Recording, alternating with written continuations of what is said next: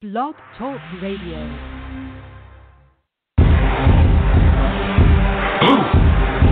Yeah. You already know what time it is. It's that official time. Where we take this worldwide. Let's go.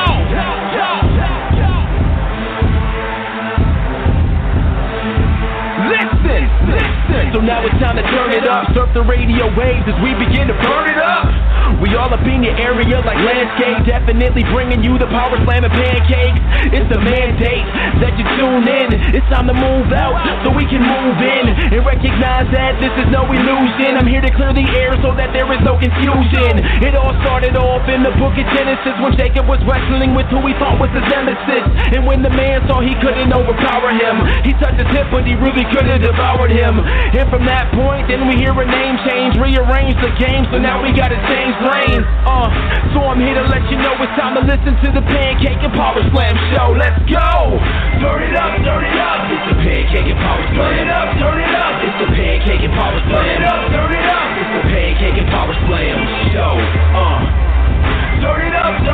It's the Pancake and Powerslam. Turn it up. It's the Pancake and Powerslam. Turn it up. It's the Pancake and Powerslam show. Turn it up.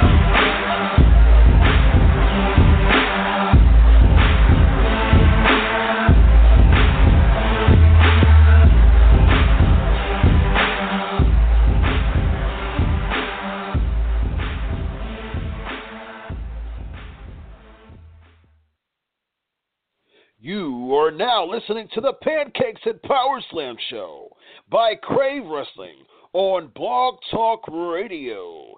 Be sure to follow Crave Wrestling on Twitter at Crave Wrestling and join the Facebook fan page Crave Wrestling.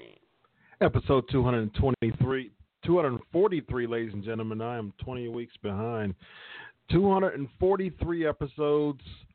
5 months later, we are here, ladies and gentlemen, live on the Pancakes and Powerslam show. Live and living, Kelly, getting funky like a monkey, if you will. I am Chris Featherstone, your host. As always, follow us at Crave Wrestling on Twitter and Facebook at Crave Wrestling. Ladies and gentlemen, we have such an action-packed night tonight. We have a roundtable full of many, many events, but we have our weekly interview as we do always, and I'm really, really excited to talk to this person. Such a blast from the past, and there's only one thing I have to say. When the shoulders are down, 1, 2, 3, the ones left standing are my posse and me. Ladies and gentlemen, without further ado, former WCW star PN News. Yo, baby. How are you tonight, sir? Wow, what more can I say to that introduction, dude? I'm doing all right. How are you doing yourself? I am doing fantastic, man. It's great to have you tonight.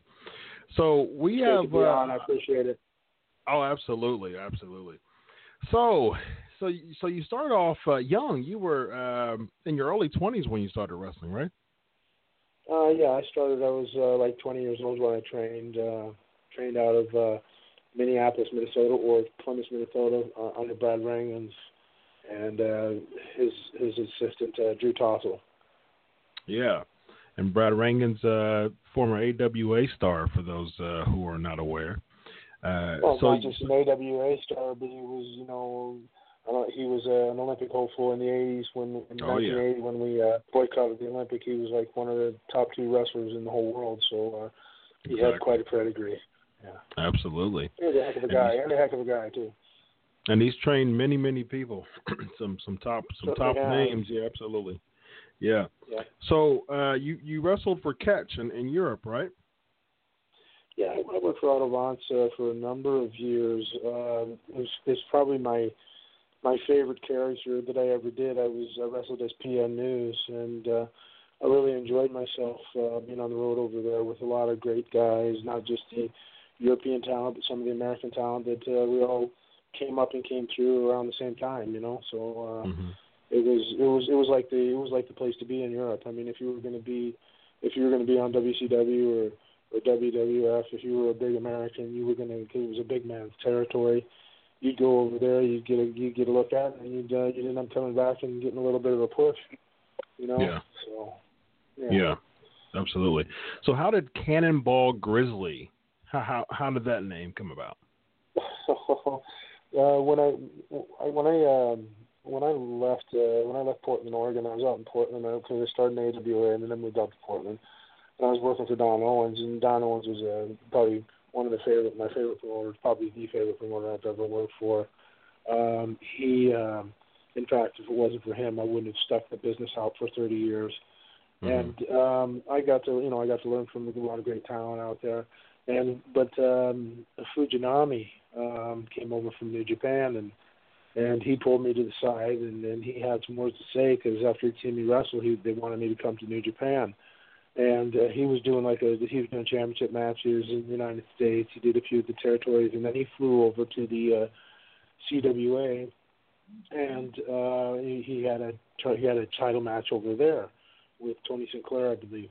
And Big Jim Brown, the Kamala, he had to leave and come back to the States on short notice. And I'd met Otto a long time ago, but I didn't know who he was, because when I wasn't like a huge wrestling fan when I got in, and I enjoyed wrestling, but I wasn't a huge fan. I didn't know who he was. I met him in the NWA. Well, Fujinami showed him a picture and gave him my information, and Otto called me. And like 3 days later, I was on a flight. So there, I was on the Pacific Northwest. I was known as Avalanche, and then Otto, they decided to call me Paul the Grizzly. You know what I mean? Like I really wasn't a hairy guy. I don't know where the Grizzly came in. I guess it was just my overall size. But they called me Paul the Grizzly, and then they saw how fast I moved in the ring, and I was throwing drop kicks, hitting guys in the melon, and then.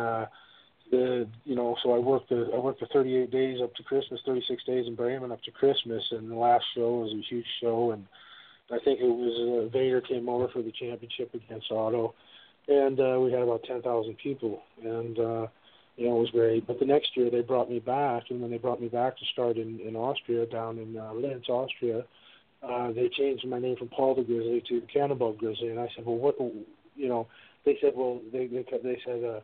Kanonenkugel, and at the time I didn't speak any German, and I said, well, what the hell is a Kanonenkugel? And he said, well, it's like a cannonball.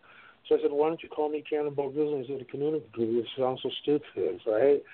So they kept calling me Kanonenkugel, but I kept calling myself Cannonball Grizzly, and sooner or later the Cannonball Grizzly thing ended up sticking, because he said, you're so fast, you're like a shot out of a cannon, which I thought was quite flattering. I think the illusion of quickness is helped by using the wrestling ropes, Yeah.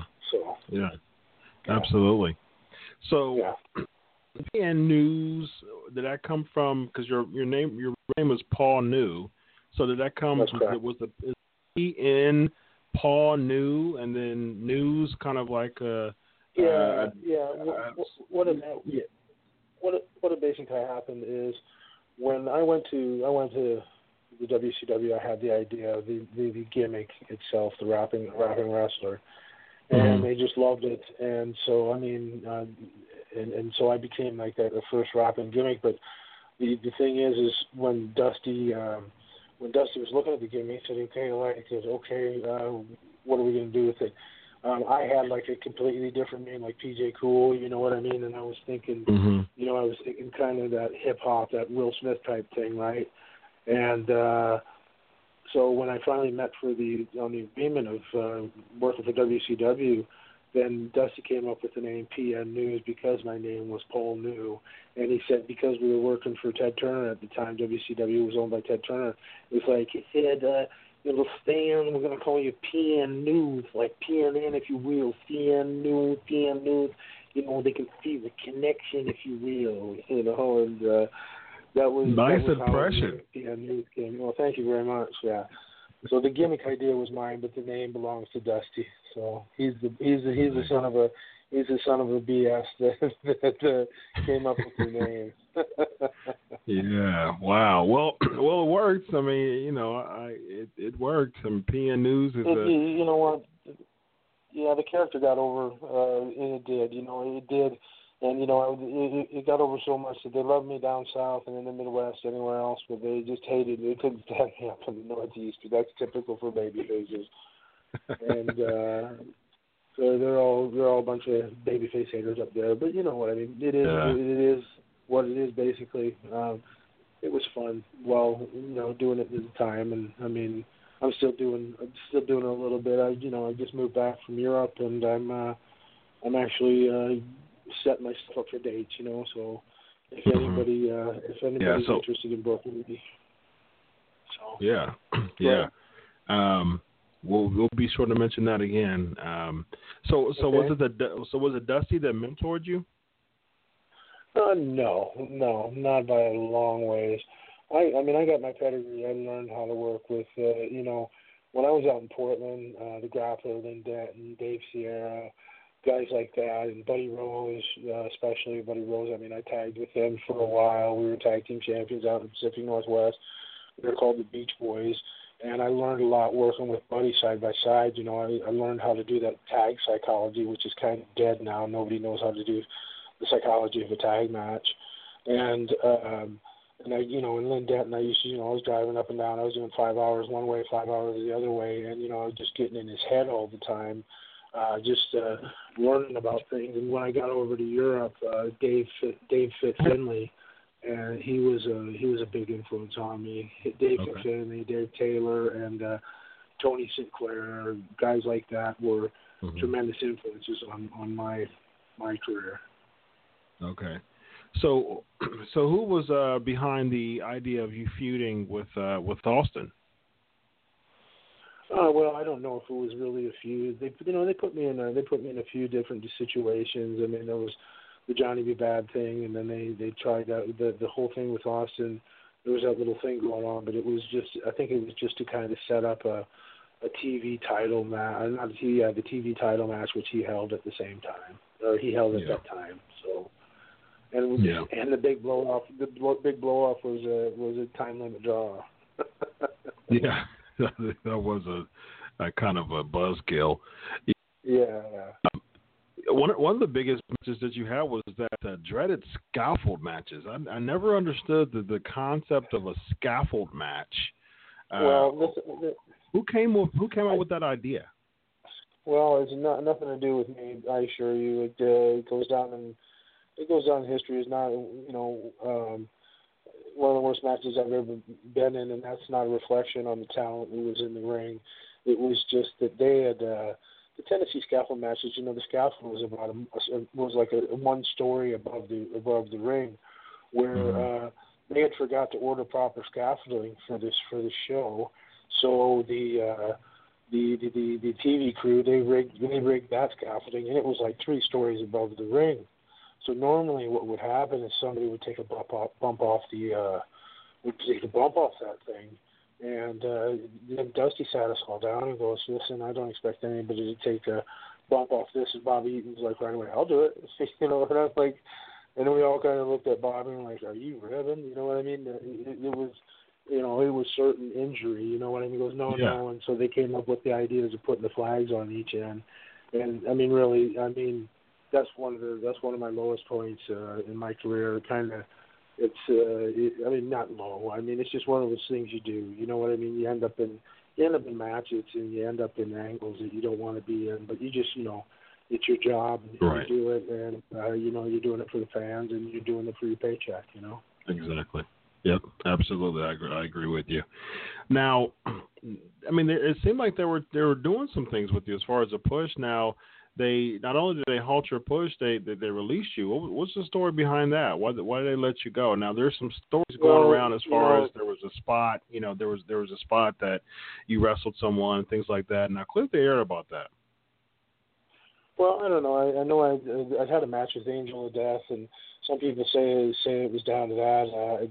He'd injured his knee, and they said I was reckless. I mean, but how many guys have injured people throughout the ages? And I certainly, did not want that to happen, and it was absolutely not intentional. And I've had over 5,000 matches, and it's people haven't been getting hurt in any of the other ones.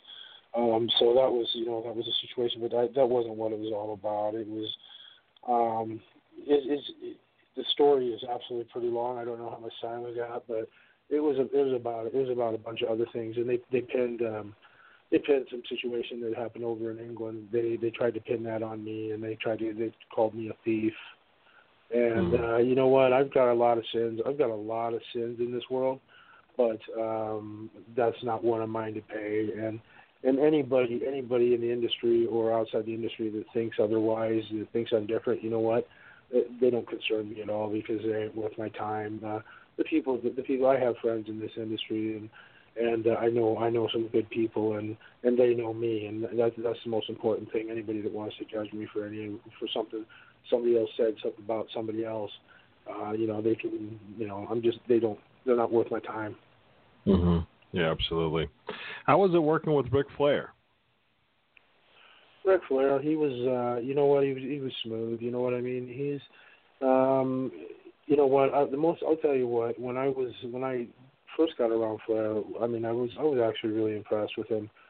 And I have no disrespect for him. He's Ric Flair. He is who he is. He was, at the top of his game in the '80s, and he did. I remember when I was out in the Pacific Northwest. It was still the NWA. It wasn't WCW yet. And the NWA champion would go out to all the territories, and he would have title. He would have the like our top guy who was a grappler at the time wrestled Flair for the World Heavyweight Championship of the world. And that's they would do the rounds to all the NWA affiliates. And Flair came in, and he flew in, and it wasn't much of a house. We actually drew more money a couple weeks later, without anybody else coming in.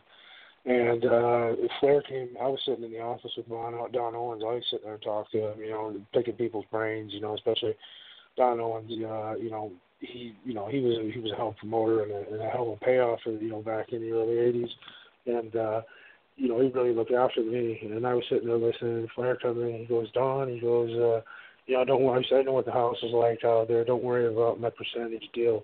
He said, just give me $50 like it's a house show and pay the trans for it, and we'll call it good.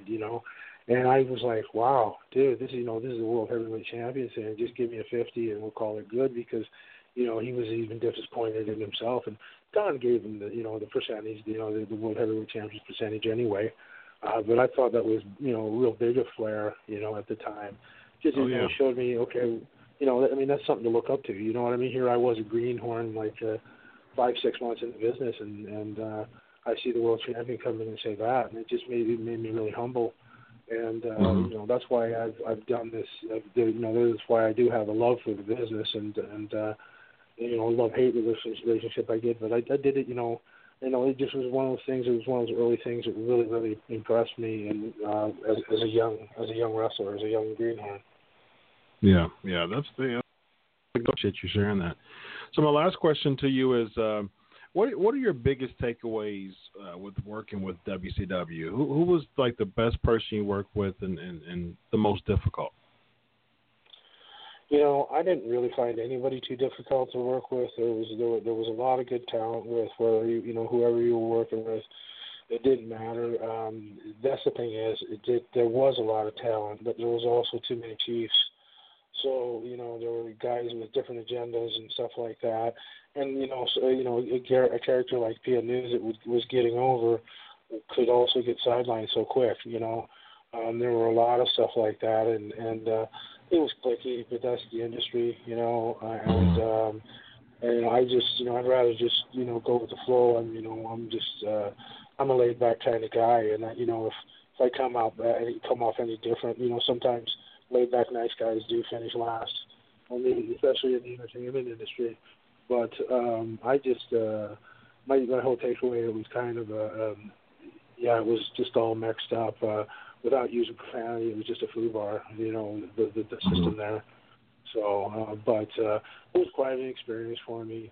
I got to be, I was on television, and it was fun traveling in the United States and the world. And somebody else is dying, Yeah, absolutely. Now, was Hart in charge or Watts at the time you were there? Hart was there, and then he left, and he was like released, and Kip Fry kind of took over as the senior advisor. He was like one of the lawyers, and he came in, and kind of Dusty was kind of directing him a little bit at the time. That's of course until Watts came in, but Watts was just after my time. So. Gotcha. Well, it's been a pleasure, Paul. Thanks so much for your time. Let us know where we can find you. You said that you're still doing some indie shows. Yeah. You're back at Cannonball Grizzly, right? That's your name again, right? Yeah, I do Cannonball Grizzly, but in the states I want to do some PN News. Okay. They can find me at Twitter at the Real PN News on Twitter, and anybody interested in booking me, all they got to do is drop me a PM or personal message, and I'll get back to them as quick as I can on it. So I'm just glad to be back in the States, and it should be interesting. I've got some interesting stuff coming up, and I just want to get out there and interact with the American fans again. Yeah, absolutely. So thanks so much, Paul. One more time, it's just the Real PN News on Twitter. So. Awesome. And awesome. Again, thank you for having me, and I wish everybody, all the fans out there, any newsomaniacs or whatever you want to call them, anybody that likes, anybody that's heard the news, that they should have a good holiday season, especially a nice Thanksgiving and a happy and Merry Christmas. Awesome. We are the Yo. Sorry, you broke up there. Hashtag that and see where that goes. So appreciate all right, the time, Paul. Really. Thanks a lot. Have a good day. All right. Have a good one. Thanks. Bye. All right, ladies and gentlemen, that was Paul New, PN News. I really appreciate him being on the show. That was absolutely awesome. It's one of those things that it's really a fun thing. It's really awesome just to have interviews that just have people who blast from the past. And when I was a kid in the 90s, growing up, he was just he was one of the cheesiest characters of all time. But, 10, 11, 12-year-old Chris Featherstone at the time, you couldn't tell me anything. He was the coolest, hippest dude in the world. I was a big Beastie Boys fan and Digital Underground and all of those groups back in the day. PN News fit right into it as far as, like you said, a hip hop rapper. He definitely was embodied the Beastie Boys craze at the time. So, hey, in hindsight, it was funny, it was cheesy, but back in 1991, I was chanting "Yo baby, yo baby, yo" right with them. So, thank you so much, Paul, for the interview. It was absolutely fantastic. You sharing 25 years ago wrestling for the WCW. Thanks so much for your time. All right, ladies and gentlemen, let's get to the roundtable discussion. It seems like Ryan is not with us right now, but at the same time, we have current and former Bleacher Report all-time best writers of the entire galaxy when it comes to WWE content. These people know their stuff, and they are ready to rock and roll. Two of my favorite co-hosts of the entire world. Let's start off with none other than the Doctor, Chris Mueller. How are you tonight, sir? I'm doing great. Thanks for having me on again. Oh, man, it's always a pleasure. And Mr. Yo Baby, Yo Nation member himself, Mr. Travis Taylor. How are you tonight, sir? I'm doing great tonight, Chris, man. Thanks for having me back, and I'm happy to be here, man. Let's do this. Absolutely, man. We got so much to talk about. We have TakeOver, we have Survivor Series, we have Raw, and we have SmackDown. But before then, let's get to the headlines as we do every week. Here we go.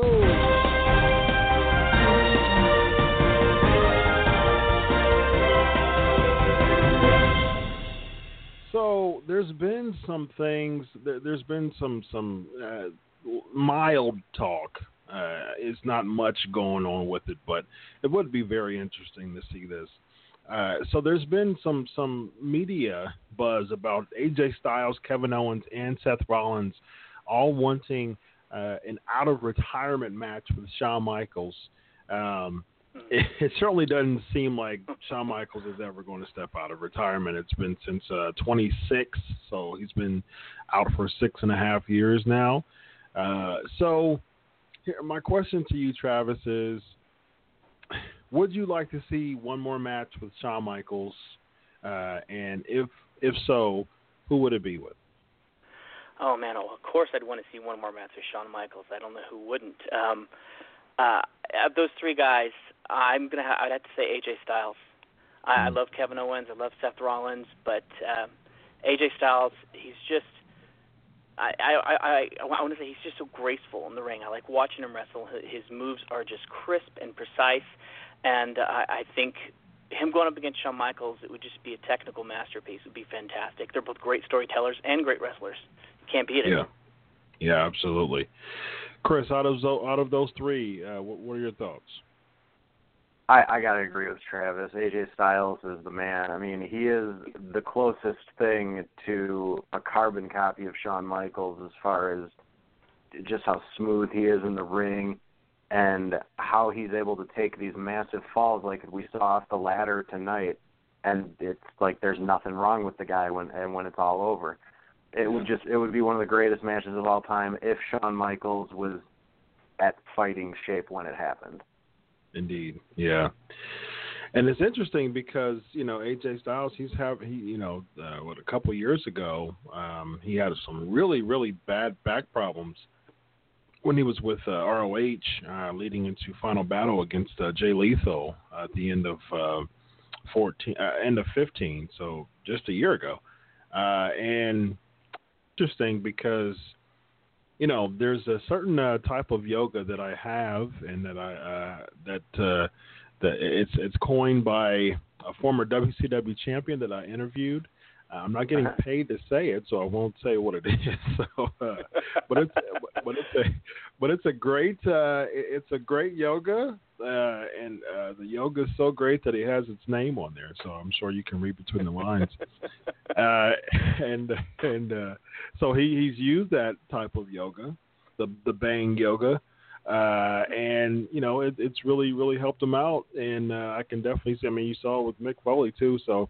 It works. I have purchased that type of yoga, and maybe I can talk to that guy, and maybe we can get some sponsors going on. But we don't now. So yeah, that type of yoga really works, and it's helped AJ. So all the bumps that he's taken now, you can just tell that's really helped him. So I definitely, kudos to that because. He'll be 40 years old, I think next summer, and it's crazy how he can still wrestle as if he's in his 20s, and and I think that he would absolutely blow the roof off when it comes to Shawn Michaels. And the thing is with Kevin Owens and Seth Rollins, Kevin Owens would bring more of a character-ish to the bout. Seth Rollins would be fun to watch, but I think it'll be too bouncy. But I think AJ has a pretty good ground game. I think he has a pretty good balance. So I would love to see that. Scott Steiner ripping Bill Goldberg for being on 2K17. I read those tweets and I'm like, come on, man. Well, Travis, help me out with this. It sounds like professional jealousy to me. Yeah. Scott Steiner, he's kind of just become this loose cannon, and he runs his mouth, he says things, and I think he's kind of forgotten that the WWE, whether we like it or not, if you're a fan of the Attitude Era or not, whatever, is a very family-oriented product. And Goldberg is this returning superhero, and Scott Steiner's this crazy loose cannon. You never know what he's going to say. He doesn't really fit that WWE formula anymore. Right. Like I said, it sounds like he's just jealous that Goldberg's getting the accolades and the attention, and he's not. Yeah, but here's the thing, Chris. When could we ever compare Scott Steiner to Bill Goldberg? That's a good question. I mean, when you're talking about who's the better pro wrestler, career versus career, you got Scott Steiner hands down. But Bill Goldberg was one of the few people to truly get over during the NWO era, and people loved him. I had a Bill Goldberg shirt during that time. A lot of us did. So, but I think maybe this has to do with the fact that Goldberg's last 2 wrestling appearances before WWE saw him spear Scott Steiner for Legends of Wrestling. Yeah. So maybe there's a little bit of hatefulness from that. Mm-hmm. Yeah. That's a good point. I don't know what it is, but it has to stop. I mean, Scott's just got to he's got to cut it off. This isn't leading to something. I mean, at least when Vader did it, at least it led to a match. With what's the guy's name? Will Ospreay. Yeah, Will Ospreay. Yeah. At least it led to a match. You're not going to get a Scott Steiner versus Bill Goldberg match anywhere, everywhere. And nobody wants that. Ever. No. Yeah, of course he does. Of course he does. He's waiting till after WrestleMania. I mean, like the day after WrestleMania, just prepare for more Scott Steiner tweets, because he's going to try to do his best to try to get some type of indie promoter to try to scrape up some money and, give them both checks that he can't cash just to try to have some type of event go on. I really don't see the purpose of it. I just think it's just wasted time.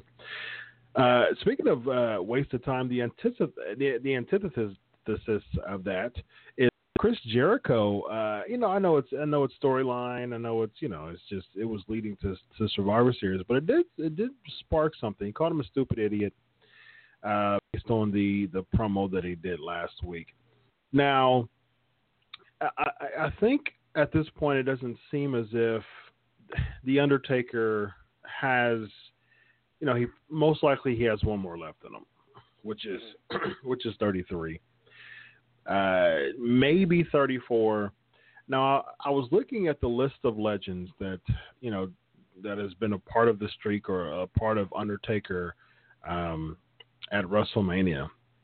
One of those people is not Chris Jericho. Now, let me ask Chris, would you mind a Chris Jericho Undertaker WrestleMania match? I wouldn't mind that at all, actually. I think Chris Jericho is one of those people who is old enough to have been around during Undertaker's heyday so people can make that connection, but is still in good enough shape to carry a match for a guy who's going to come in with obvious physical limitations. I mean, Jericho can still go out there and have a 5-star match with just about anybody, and when you add in the Undertaker's just overall presence, I think it would be more entertaining than the last few WrestleMania matches he's had, frankly. Yeah. What are your thoughts, Travis? I got to agree with the doctor on this one. Jericho can go out there and have, a 5-star match with anybody, and I'd love to see him step in the ring with the Undertaker. A simple little comment like that, calling him a stupid idiot, can just write itself right into a storyline right up into WrestleMania. And honestly, I don't see anybody right now that I think the Undertaker could go up against that would be a more fun, opponent to watch him fight. I'd say Chris Jericho all the way. Yeah, I think the operative word there is safe. Because the Undertaker, he can't. I'm old school, and y'all know from being on the show, I'm a traditionalist. I'm old school, so I would pay money to see a Taker Strowman fight just because of the large than life appeal to it, not because either can wrestle, but because both have a certain presence that that their character tells the story. But at the same time, when Taker did that with Giant Gonzalez, when he did it with Bundy, when he did it with A-Train and Show, when he did it with all the list of people, he was the one at the time carrying the matches, climbing on, basically doing the rope deal, and doing some acrobatic moves, but he's not at that moment now that he can. And the twilight of his career was around 25 and 26 when he really stopped being as just athletic in his arsenal, and it was more about the presence of Taker.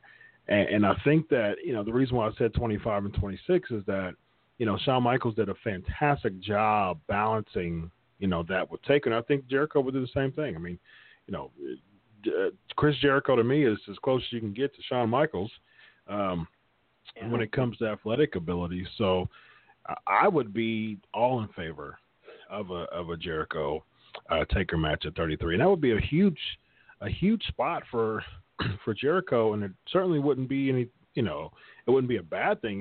He would fit right in going against the Undertaker. So it would be very interesting. Real quick, thoughts on the DCC faction from TNA, which unveiled themselves a couple weeks ago. James Storm returns as a heel with indie star Eddie Kingston and Bram. So, Chris, what are your thoughts on the DCC? I mean, we'll get to the Matt Hardy thing here in a moment, but it just seems like they're trying their best. I'm a big fan of characters unveiling. I've always been a fan of that and it has a narrative to it. Who's the character? It brings the mistake out. But is it too late for the DCC to really make some type of impact? I guess pun intended. I haven't been paying attention to TNA too much the last few months. I think it probably is getting to the point where it's too late for anybody to do anything important in TNA. But I'm a fan of James Storm. I've seen a little bit from Eddie Kingston, and he seems like he's pretty talented. I never really got much into Bram, but TNA at this point is just looking for reasons to use the guys that they're paying. So I don't have a problem with it. Random stables come and go all the time, and this is probably just going to be a temporary thing. Yeah, Travis, it seems like they're just kind of swinging at the fences now, and they're just kind of throwing anything up and hoping that it sticks. Yeah, I gotta agree with that. And I wish TNA could figure something out and pull it together, because I think competition is good for wrestling fans and for wrestling companies. I think it's too soon to tell the DCC faction whether it's going to take off or not. My gut feeling, like watching it, I wasn't that excited about it. I felt like it's something that's been tried before. They kind of reminded me of it like a Shield knockoff, even though they had like the white mask and everything. Yeah. I wasn't that excited about it. I love James Storm, and I was just rather see him on his own. But who knows? Maybe something will come out of this. Maybe the whole Matt Hardy angle will work, and maybe something's going to come out of this. I really want TNA to do well, but I feel like the writing might be on the wall. Yeah, I think it was interesting. I mean, I was interested to see what came out of it. I was interested to see the reveal, and it was three people who I would have never imagined to be together. I like Kingston's indie work. I've always been a fan of Kingston's indie work. I agree with you, Chris. I've never been too high on Bram, though. But I think he fits, this type of chaotic, faction. And then James Storm, I'm a fan of James Storm.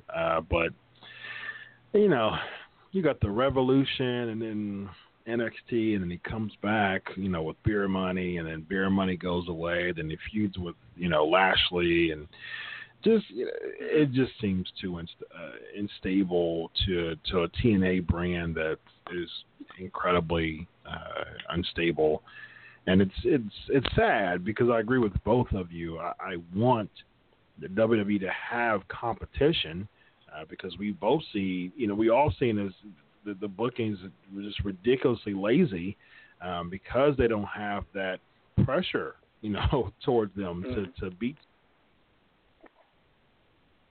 Evident that.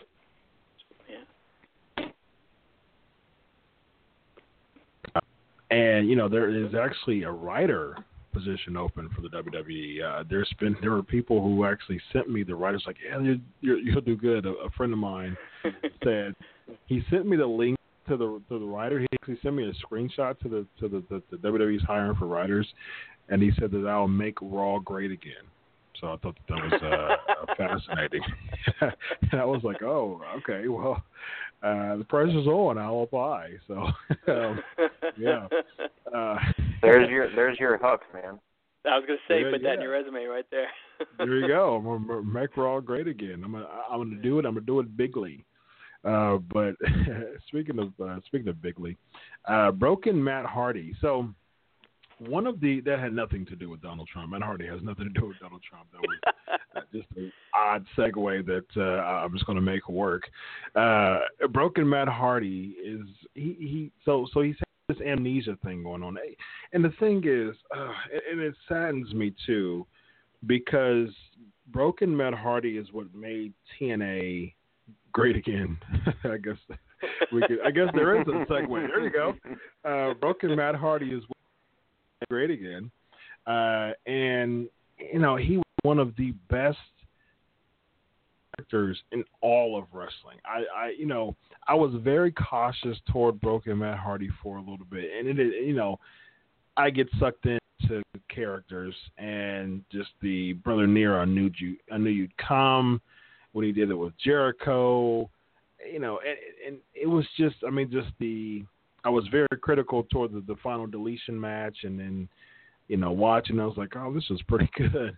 And he was so over as a heel that he became because people kept chanting delete, and and he really, really made something out of what he was given, and unfortunately, because of the legal issues going on with TNA and Corgan's gone, and now this is what Matt Hardy's, character is, and it's sad. Delete.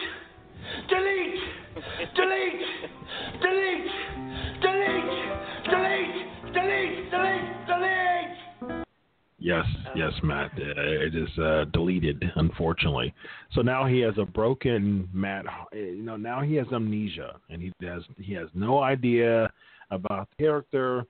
And of course, from a backstage standpoint, Corgan wants his ideas back because that's his intellectual property, and if they keep going, that's gimmick infringement. So it has to be taken away. And Chris, it's sad, because Broken Matt Hardy has to be deleted, and it's another huge blow for TNA.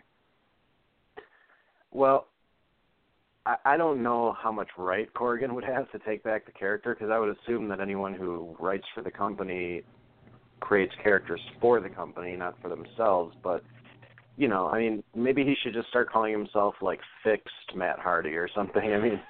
He can act however he wants. He just doesn't have to use the Broken name. So, who knows? Broken Matt Hardy he's really reinvented himself with that, and hopefully he can continue to find success even after TNA is gone. Yeah. But it's so, Travis, it's so, the legal stuff is so heated. So, at this point, I think, Corbin has said that that's his baby. And at this point, it's like, hey, I want everything that is affiliated with me gone from the company. I can definitely see that going on as far as how just ugly the legal issues has gone. It's even spilled out on Twitter. So it's really sad, and I don't see Corgan coming again. So that probably means that we won't see Matt Hardy broken again. Yeah, and that's such a disappointment for the wrestling fans, because you said, that was such a great character. I remember I stumbled upon it on YouTube. I wasn't watching TNA at the time, and I saw Broken Matt Hardy little thumbnail, and I thought, what the heck is this? And I was sucked in instantly. It's fantastic. But Matt Hardy's Matt and Jeff, they've both been in this business for a long time. You don't stick around this long without being able to constantly reinvent yourself. And I'm sure that he'll figure out something. Matt Hardy will come up with something that'll be, different, but just as good. You guys have a little faith. Yeah. Yep. I totally agree. And I think they'll do well. And hey, there are some talks of them coming to the if all else fails. We'll see we'll see the Hardy Boys broken and 40 back in the WWE. Well, this would be a perfect time to come back, If the Headbangers can make a comeback, the Hardys can make a comeback. Yeah. Yeah, it's going to be just the regular Hardys, and you may even get Lita come out of the booth to manage them again, and with the red thong and just Team Extreme is back.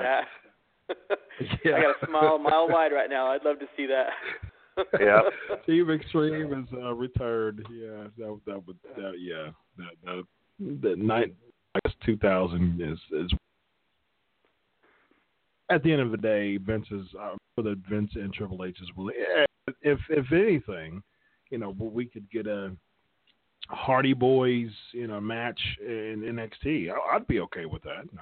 I wouldn't mind. Like Mickie James did. I certainly wouldn't mind them competing in NXT for a time or so against What about this? What do you think about the Hardys versus TM61? That would be nice. I would like that. I mean, that would be a lot of fun, especially after what we saw TM61 do at TakeOver. They were great, so that would be amazing. Absolutely. Speaking of TakeOver, let's get right into the TakeOver. Chris, keep riding that pony, so to speak, and let us know your thoughts on TakeOver. I thought it was another strong show from top to bottom. I really liked just about every match, actually. Ty Dillinger had a standout moment, even in a loss, and I've been waiting for that guy to go over and get a push for a while. I'm hoping this leads to it.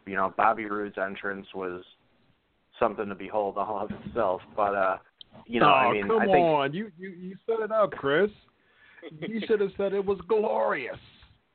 I was trying not to be too obvious with it, but I think everybody agrees, at least for me personally, the match of the night was the 2 out of 3 falls tag match. That was just amazing storytelling right from top to bottom. Mm-hmm. Yeah, I agree with you. I think that was a great point. Travis, what are your thoughts on TakeOver? NXT continues to be a step above the main roster. It's just amazing what they're doing over there. I wish that every time I turned on Monday Night Raw, I was seeing the kind of just in-ring storytelling and action that I'm seeing on NXT. Yeah. It just, this is the wrestling that I love. I love seeing the skill like this, and I can't stop thinking about the Asuka versus Mickie James. How incredible was that? Or even Nakamura versus Samoa Joe. I'm a big Samoa Joe fan. I thought that was fantastic. Yeah, I agree. I think it was quality. It was quality wrestling, quality entertainment again, and I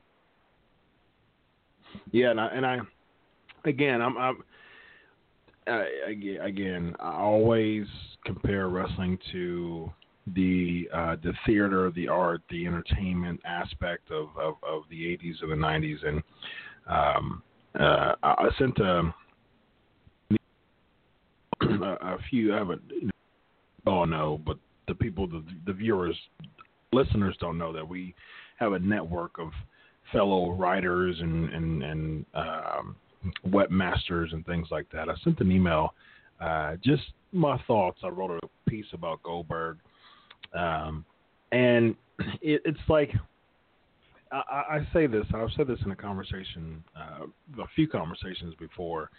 I think one of the biggest things that wrestling is missing is that entertainment aspect, to be invested in a character. And I said, wrestling, just the essence of wrestling is 70% of what's outside of the ring and 30% what's inside the ring. What I mean by that is that Hogan made a leg drop look like $1 million, and The Rock made an elbow drop look like $2 million, and that very point right there is that it doesn't matter what you do in the ring, the match starts outside, and a character that's invested and the people can get into, and whatever you do in the ring, you can do some clubs. I mean, Andre the Giant used to spend about 2 minutes choking someone on the corner. That was Andre the Giant's thing. He would club someone in the back, and he would headlock someone and use the strap from his gear to cheat and to wrap the strap on someone's neck, and that's basically what he would do the entire match. He would choke you in the corner, he would get you in the headlock, but who cared? He was Andre the Giant. He was just larger than life, just behemoth of a character that he didn't have to do anything but just embody and just exude the character inside the ring because it was already established outside. Anyone who can do that now in the WWE, they get it. They understand what wrestling is. That's the reason why The Undertaker, Goldberg, Brock Lesnar, those characters are still important. That's the reason why they're the people who draw the money and make them and have the main events, because they're the large in life. They're old school. They're the large in life character, and people always complain, why is the part timers main event? Because that's what wrestling was. It was characters first, matches second. And when I saw NXT, and that's the reason why I'm such a big Nakamura fan, because he can do both. He can tear the house down the ring, but before that, the entrance is one of the most important parts of someone's character, because if I care about you before you get to the ring, I'm going to care about you when you're in the ring. And Nakamura's entrance was just, it was absolutely incredible. I was just like mesmerized at Nakamura's entrance. And you had the Toronto crowd singing with him. I mean, a lot of crowds did that when he was, usually the TakeOver events, they sing with him too. Mm-hmm. But the last time in Brooklyn, he only had one violinist, but now he had a bunch of them, and they were just kind of, they had some moves with them. They were kind of jerking a little bit and just kind of doing what Nakamura was doing. And he was just kind of looking around with them. Just those nuances is what, to me, that embodies wrestling. And I was just absolutely just enamored with his entrance, and he lost. He lost the match, but to me that didn't matter because his character before the match was so larger than the entire match that the outcome of the match wasn't tragic to me. What do you think about that, Travis? Well, it makes me think back to what I heard Dean Ambrose say once, that people forget that wrestling's supposed to be fun. Right. And that's exactly, that's what you talk about the characters in the 80s. Wrestling was fun back then. Mm-hmm. I'm not putting down wrestling now. I'm still a big fan of wrestling, but the characters, like you said, that's what made it. Nakamura, his entrance, it was fun. It was enjoyable. You got excited watching him come in. And it's that fun factor, and it's investing in those characters. I remember growing up, I was scared to death of people like Abdul the Butcher and Stan Larrett Hansen. I thought he was going to take my head off if I saw him in the street. Nails. Yeah, Nails. Yeah, my goodness. I was scared of Nails. Boss man. Whoa. I was scared to death. Wrestling's supposed to be fun, and I still get a hoot out of it, but, it just, you need those characters, and these larger-than-life characters, and you suspend your disbelief. You got to believe that, like Duke the Dunkster Drosy really was a garbage man, or, Jeff Jarrett really wanted to be a singer. Yeah, and Road Dogg, he actually pantomimed this song, and Road Dogg was the person behind the mic the entire time, and that was actually a storyline. You know, like what if that was a storyline in 2016? I mean, everybody would crap all over that. But back in 95, 96, we're like, hey, that's something that's important. So over. Why would you steal this song? Yeah, it sucked you right in. It was perfect. Absolutely. What do you think, Chris? I mean, yeah, everything you said is completely on point. Pro wrestling is special because it's a comic book come to life, basically. You know, exactly. You got Doink the Clown as the Joker. You've got all these guys who would never exist in the real world, but somehow they bring these characters and make you believe in them. I mean, yeah, some of those things with the Undertaker when I was real young, you know, you didn't know what to believe and what, like, was Paul Bearer really that creepy? It was just so good. But yeah, I mean, it has been a little lost today, but I also think because today's audience is so clued in on things that they're less willing to accept outlandish characters. Bray Wyatt is probably one of the first people I can think of to get a ridiculous character over in the last 5-6 years. Yeah. And I'm actually Chris about your thoughts on Survivor Series, but just to kind of lead into that, you know, we're talking about getting characters over, but it's like Goldberg came back. He's only been here for a month. He is head and shoulders above the entire roster, and he has not wrestled in 12 and a half years. And the last time he was, like, super duper relevant was 18 years ago, like 98, because WWE Goldberg was just garbage as far as just his booking was concerned. So 98 Goldberg, someone who came back over 18 years from his heyday, still gets Goldberg chance. And Toronto, you know, there was all types of sheets saying that, you know, he's going to get booed, but even Toronto could not, you know, buck against the Goldberg chance. You know, you had like a little pocket of saying you screw Brett, and all of a sudden, you know, on Raw, and you know, it got to the point where people just shrouding those chants with Goldberg, and you know, they were like, okay, well, maybe I'm an idiot right now because I tried to start a chant that just didn't work.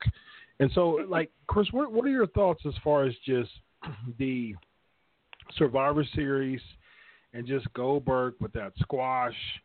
What was your you left Survivor Series feeling like what? You know, at first I was a little taken aback with how the match went. I didn't expect it to be an 86-second thing because it seemed like they were going to do a 4-hour show. So I thought they were going to be in for at least a 20-minute struggle. But, you know, after the initial shock wore off and I was reading some reactions on Twitter, the thing that occurred to me was if WWE wanted to get people talking about the product, they did exactly what they needed to do. You know, even if you don't like the outcome, every single person who watches wrestling was talking about the fact that Goldberg did that the next day. Had Lesnar come in and squashed him or won a competitive match, it wouldn't have been surprising. It wouldn't have been newsworthy, and we never would have seen Goldberg again. So this gives us another chance to see Goldberg in the future, and it got some buzz. So I have no problem with it from a business standpoint. Yep. Travis? I agree with the doctor there, and I got to say, for me, the entire night, I thought it was overall a great show. I love that they had so many of the old school, you know, elimination tag team matches, but the entire night was all about, at least for me, it was all about waiting for that Goldberg-Lesnar match. And, yeah, it was over in 86 seconds, but I thought it was exactly how it should have ended. You know, it was Goldberg, the mystic, mythological hero who's come back, and he took on this Lesnar who, let's be honest, he's a great monster heel. And when was the last time we saw Lesnar pinned? I think it was, WrestleMania 31 or 29 or something like that against Triple H? Yep. Yeah, I mean, it's been a couple of years since he's actually been pinned. Yeah, he didn't really tap out to Undertaker, and Roman pinned Ambrose in their triple threat match, and he was built up. Lesnar was this monster heel. Goldberg came in, slew the beast, and he came out looking like the superhero that he was built up to be. And I think for me, it goes to a storyline aspect. It was just exactly how it was meant to be. Goldberg looked super strong. Lesnar, he took the loss. It doesn't hurt him at all. He's still the beast. He's still a monster. He's still going to come back, and I'm sure he's going to. I got a feeling he's going to mess up Goldberg in the Rumble. That's my prediction. Yeah, but I was happy with how it turned out. Yeah, I agree. There's many factors of the reason why I think people are just overreacting like crazy on this. One, this does absolutely nothing to diminish Brock Lesnar's character. Zero. Absolutely nothing. And, Travis, you mentioned from a business standpoint, we have to consider this. You have people who are bringing, and I always say this, you can't play exclusively to the house, because if you keep doing that, you'll have people fade because the character development, the larger in life aspect, which brought in fans and new fans and old fans, that's not there anymore. So that's going to fizzle out, and so the people who are expecting some theater or that type of aspect, they're not going to watch wrestling anymore because it's not that anymore. So you had ratings spike up, when Lesnar was when Goldberg was there, and so obviously it was working. His return was bringing back old fans. I know personally of people who hasn't watched wrestling in a dozen years who start watching wrestling again because Goldberg came back, and so what they're used to. Yeah, exactly. Yeah. So what they're used to was the 1997, 1998. 30-second match Goldberg, so why would you give them something different if you want them to stay? And it doesn't matter who it was. At that time, it was Brock Lesnar, but those are the fans that if you want them to stay, if you want your ratings to go up, if you want to elicit more people to watch your product, you have to give them what they want to reel more people in. Now, if Brock Lesnar would have, like you said, I think it was Chris, that if Brock Lesnar would have squashed them or would have, it was a competitive match, that wouldn't have elicited more viewers. And the viewers that you grabbed from the casual world or from the old school WCW 90s world, they would have not. They wouldn't have tuned into Raw. They wouldn't have stopped. They watched wrestling for a month and they stopped again because the Goldberg that they're used to seeing, this plowing through, the bad guys, he's not, he got demolished or he actually had a 20-minute match. That's not what they're used to. And so I think that factor alone is the reason why I was 100% okay. Not only was I 100% okay, I was completely satisfied with the ending of the match. I thought it was absolutely incredible. It was shocking as all get out. That is the last thing you would have expected. The ending of Survivor Series 2016 was. Not only was the odds until the very last moments of Survivor Series, the odds were against Goldberg. People were just saying, okay, Goldberg is going to lose. It's going to put more money on the table for a third match or the rubber match. And so we're all, just about all of us came in saying, we're going to enjoy the entrance. We're going to enjoy just the moment of Goldberg, but he's going to lose. But he speared him twice. He pushed him. He speared him twice. He jackhammered him. And we were all like, wow, did that just really happen? And I actually rewound it and watched it again because I usually host for the Big Four, I host big parties. And there was a bunch of people there. A good friend of mine, he opens his church for me, and and we host the WrestleMania and Big Four parties there. And so we were just all there, like, there was like a few people like, I can't believe this is happening. But we all marked out when that happened. And it's like, you have this 35-year-old guy, still marking out, about a wrestling match. And you know what I mean? I'm just like, okay, well, I don't care. I'm going to mark out. I'm, 20 years younger right now in this moment. I don't care. I'm going to mark out, and there's nothing you can do about it. And that's exactly what I did, and a bunch of 30-somethings was with me marking out. So that's what you got to create. That's the moment you got to create when it comes to wrestling. Yeah, that's why we love it. That's why we love the sport. Absolutely, exactly. All right, so Chris, what are your thoughts on Raw?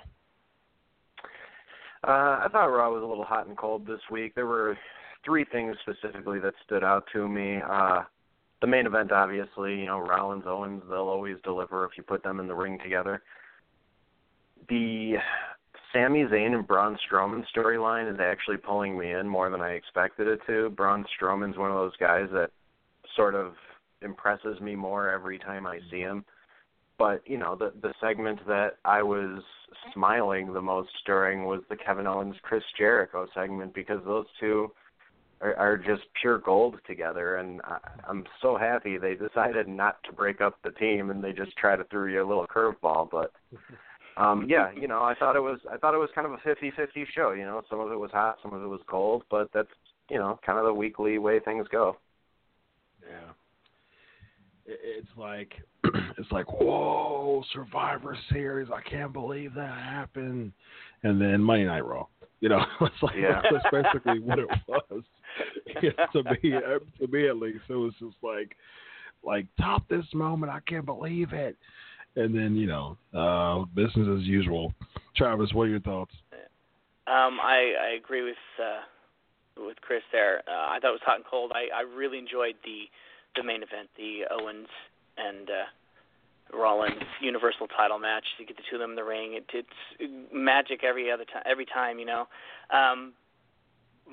Other than that, it was a nice show. But I think other than the main event, my absolute favorite part of Raw wasn't even a match. It was the backstage segment with Enzo getting locked out of the dressing room and he was butt naked.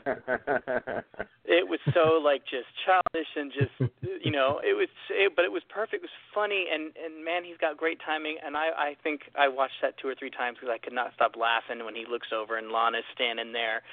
He's like, "How you doing?" Yeah. Makes me laugh just to say it, but. It goes back to that fun factor for wrestling. I enjoy the matches, but I also want to laugh and have a good time. Yeah, and it goes back to just the theme of what I'm saying tonight. Enzo Amore cannot wrestle. He is not good in the ring. But his character shrouds all of that. It doesn't, and again, it doesn't matter how bad he is in the ring. His character just makes him. His character makes him much stronger than what you see in the ring. The guy can't. He's not good. I mean, there's no way that I can't vouch for Enzo in the ring because he's just not good. But at the same time, his character is so good that it really doesn't matter. He made Rusev look like $1 million. Not because of anything that was in the ring.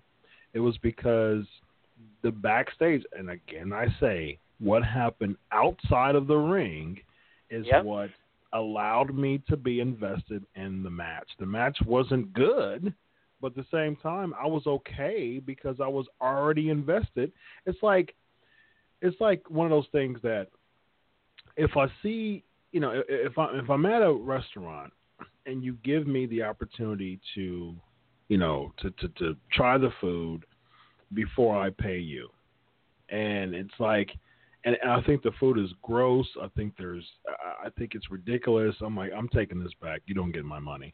Let me speak to a manager because something has to happen. This is crap. I'm not paying you. But it's like, if you already if you already have me buy into the fact that this is going to be the best steak ever, this is going to be the best meal, the best this, you've already got my money because you sold me before I ate it. You know what I mean? So if it's not as good as you've hyped it to be, I'm like, okay, you hyped it good enough, so I'm going to try it. You know what I mean? And with wrestling nowadays, it's like, hey, I'm expecting you to pay me for this, but I really haven't hyped it up that much, and I'm just going to expect for you to just give it to me. And I just don't – that's the issue that I see with it. You know, I'm a lifer when it comes to wrestling because for many reasons, we all know. I mean, you know, when watching wrestling becomes profitable, I mean, why stop? You know what I mean? That doesn't make sense. But and I'm always be a wrestling fan forever, and that has nothing to do with my love for wrestling. But you know, at the same time, I still look for stuff like that. I still look for people like Enzo Amore and Big Cass. You know, Cass is decent in the ring. Enzo's not, but it doesn't really matter because I'm not looking at how good Enzo is in the ring. I'm looking at his character. So those are my thoughts. The flip side of that, when it comes to characters, we have someone by the name of James Ellsworth. Travis, he has his contract. Thumbs up or thumbs down on the Ellsworth deal? I'm going to give it a thumbs up because he's just fun to watch. He's charismatic, and he's not like anybody else on the roster. He doesn't look like a wrestler, and people love to root for the underdog. He's like your typical underdog, and I love him. He makes me laugh. He's so funny. I really do.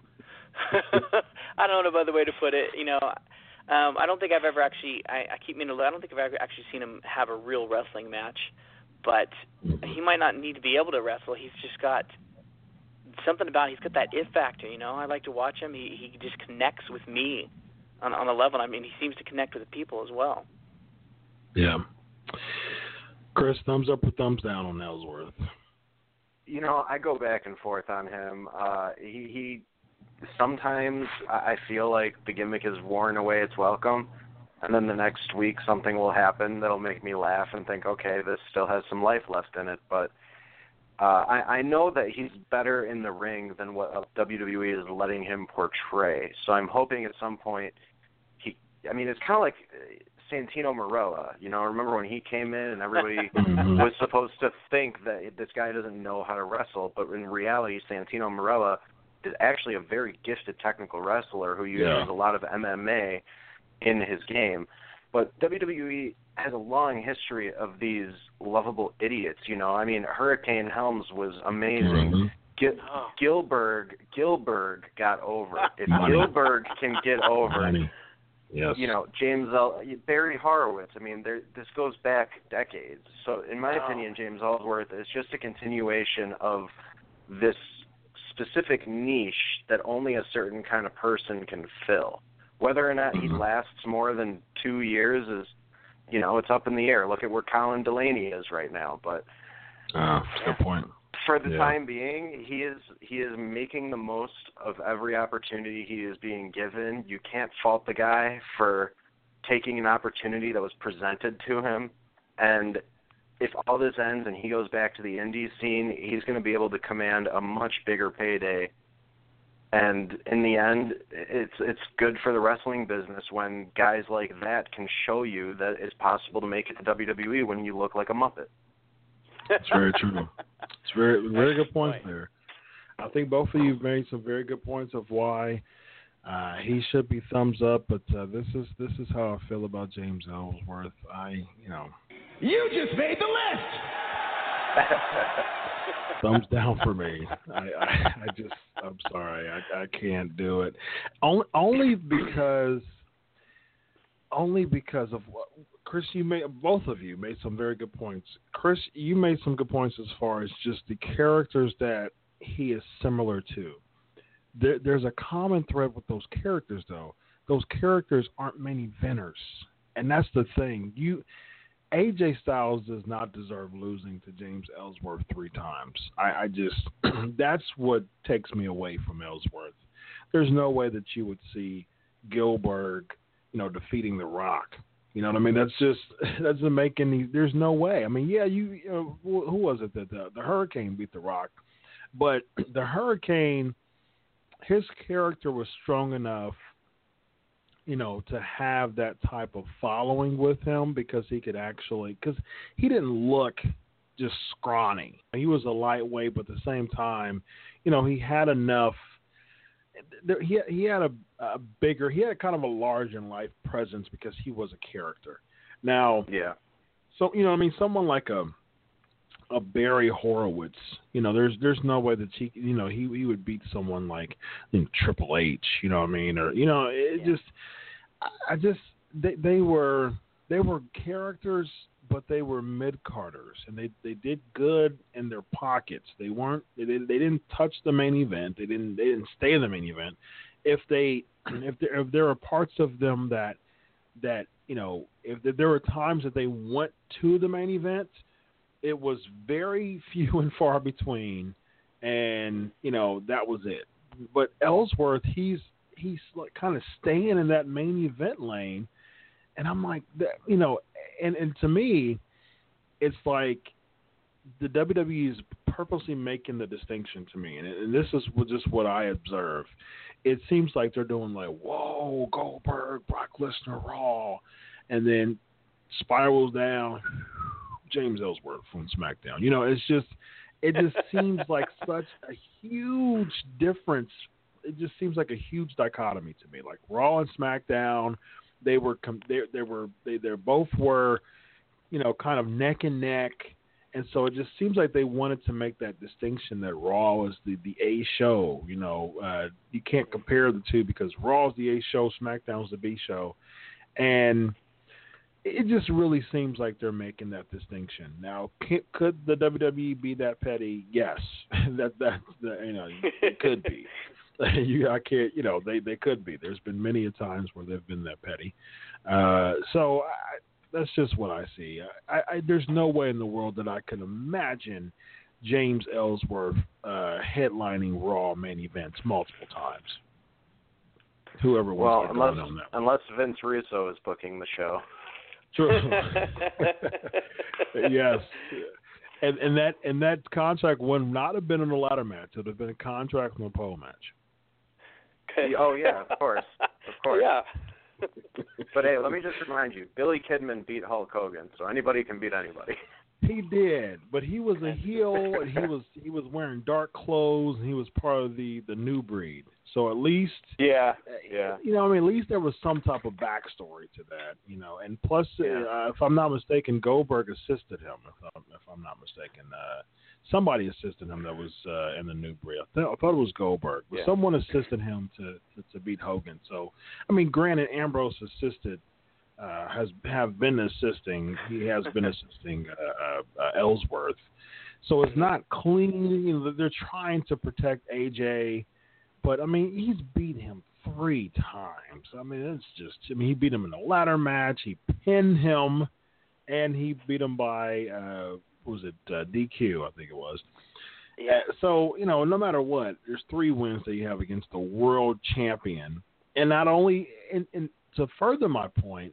Not only does he have the contract, you're coming to tell me that he has another World Heavyweight Championship opportunity. Like, he's making it like he's never, competed for the world title, and he has. So it's there's no. That's the reason why I'm thumbs down for me for Ellsworth.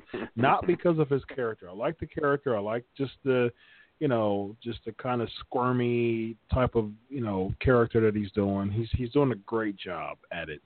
And that's really the only way that it would work with someone like him, although, he actually wears makeup in the indies. But just from a main event standpoint, I think that's just preposterous to me. But at the same time, he's living his dream, and there you go, man. Who would have imagined James Ellsworth main eventing SmackDown multiple times? But Anyways, let's get to the flavor of the week. Here we go. It is now time for the flavor of the week. All right, so I'm very excited about this flavor of the week. The flavor of the week this week is that we all had the opportunity to compile a list of the top 5 characters in the WWE and NXT right now. So, just the top 5 characters in the WWE and NXT. So let's start with Travis. Who's your top 5? Okay, my top 5. I'm starting off with Shinsuke Nakamura down in NXT. I think he's so much fun to watch. He knows exactly who he is, and he's entertaining. Moving up from that, my next pick is Finn Balor, and specifically Finn Balor when he's the Demon King. It takes me back to when I was a kid, these over-the-top characters, and he just is just so dynamic, and he just stands out from the rest of the crowd. Moving on above that, I got 2 guys, Samoa Joe and Braun Strowman, because I'm a big fan of the big monster heels, and I would, Braun's not a great wrestler, but man, they've done a great job just building this presence around him, and he making him undefeated, and I can't wait to see Samoa Joe step up to the main roster and maybe see the 2 of them go at it. I think that'd be not a technical masterpiece, but it would be brutal. And then up in number 1, I got to put Chris Jericho and Kevin Owens together. The 2 of them are just gold. I can't think of a single segment that they've been in that I haven't laughed or smiled and just had a good time with. Yeah, I think that's a great my top list. 5 right now. Yeah, I like it. What do you got, Chris? I have to put Bray Wyatt on the list. No matter how WWE misuses him, he always keeps me interested when he's on screen. I can't not pay attention to him. On top of that, I'm going to go down to NXT, and I'm going to put Asuka on the list. She might be my favorite female performer in WWE right now for multiple reasons, not the least of which being that her entrance every single time seems like it's something special, even though it's just her basic entrance. So when they finally give her something grandiose, it's going to stand out. And then I'm actually going to I surprised myself a little bit when I picked this girl, but I really like Alexa Bliss lately. She has the facial expressions of a heel down perfectly. She makes me laugh sometimes, and she's really stepped up recently on the main roster. I'm always going to have to put Chris Jericho and Kevin Owens on there. Travis hit the nail on the dot, man. They never fail to be amazingly funny. And then for the top, I kind of am struggling with this because, are we allowed to use part-timers like The Undertaker? Because then I have to put him on the list. Well, then The Undertaker has to go on the list for me. He was the guy that really got me hooked on wrestling back in the day. Him and Bret Hart were my 2 tops back in the day, and the fact that he's still around means he's always going to be on my list. Mm-hmm. Yeah, I think that's a great list, too. I agree. Undertaker's he's the top there, but I put him aside just to give 5 different people some shine. But yeah, he just tops the list as far as characters for people we see now. I really like the Asuka. She's an honorable mention for me too. I agree with you. And yeah, I like, of course, Jericho's. He's in my top 5 all time. And so, yeah, I'm modern day Chris Jericho's my number 1. He's been my favorite Sting's my all-time favorite. And, Chris Jericho's been my modern day favorites for the past 15 years. So, yeah, I agree with them. I really like Ember Moon, too. I'm really big on Ember Moon. I'm really looking forward to her and Asuka go at it. But as far as my top 5, my number 5 is Braun Strowman. Same deal with you, Travis. It's for the same reasons. I think he has that behemoth-type character that the in-ring ability has nothing to do with his character. And I think that they're doing a really good job with Strowman, building him up to be to have enough steam to make a babyface look really good, whoever, he puts over. Number 4, I'm going to go with Lesnar. I haven't been a Lesnar guy. I just, Chris, last time you were on the show, we were talking about this as far as just, he take it or leave it as far as, well, you were on the show last week, but as far as just the Big Four show, but, you can take it or leave it. I mean, that's how I feel about Lesnar, because, that Ambrose interview basically, it encapsulated what I felt as far as just the laziness that exudes from Brock Lesnar. But he still has a larger-than-life character. He still has that mystique in a way. So I'm going to put him on there. Number 3, Bobby Roode, hands down. I think he is just one of the best things going today.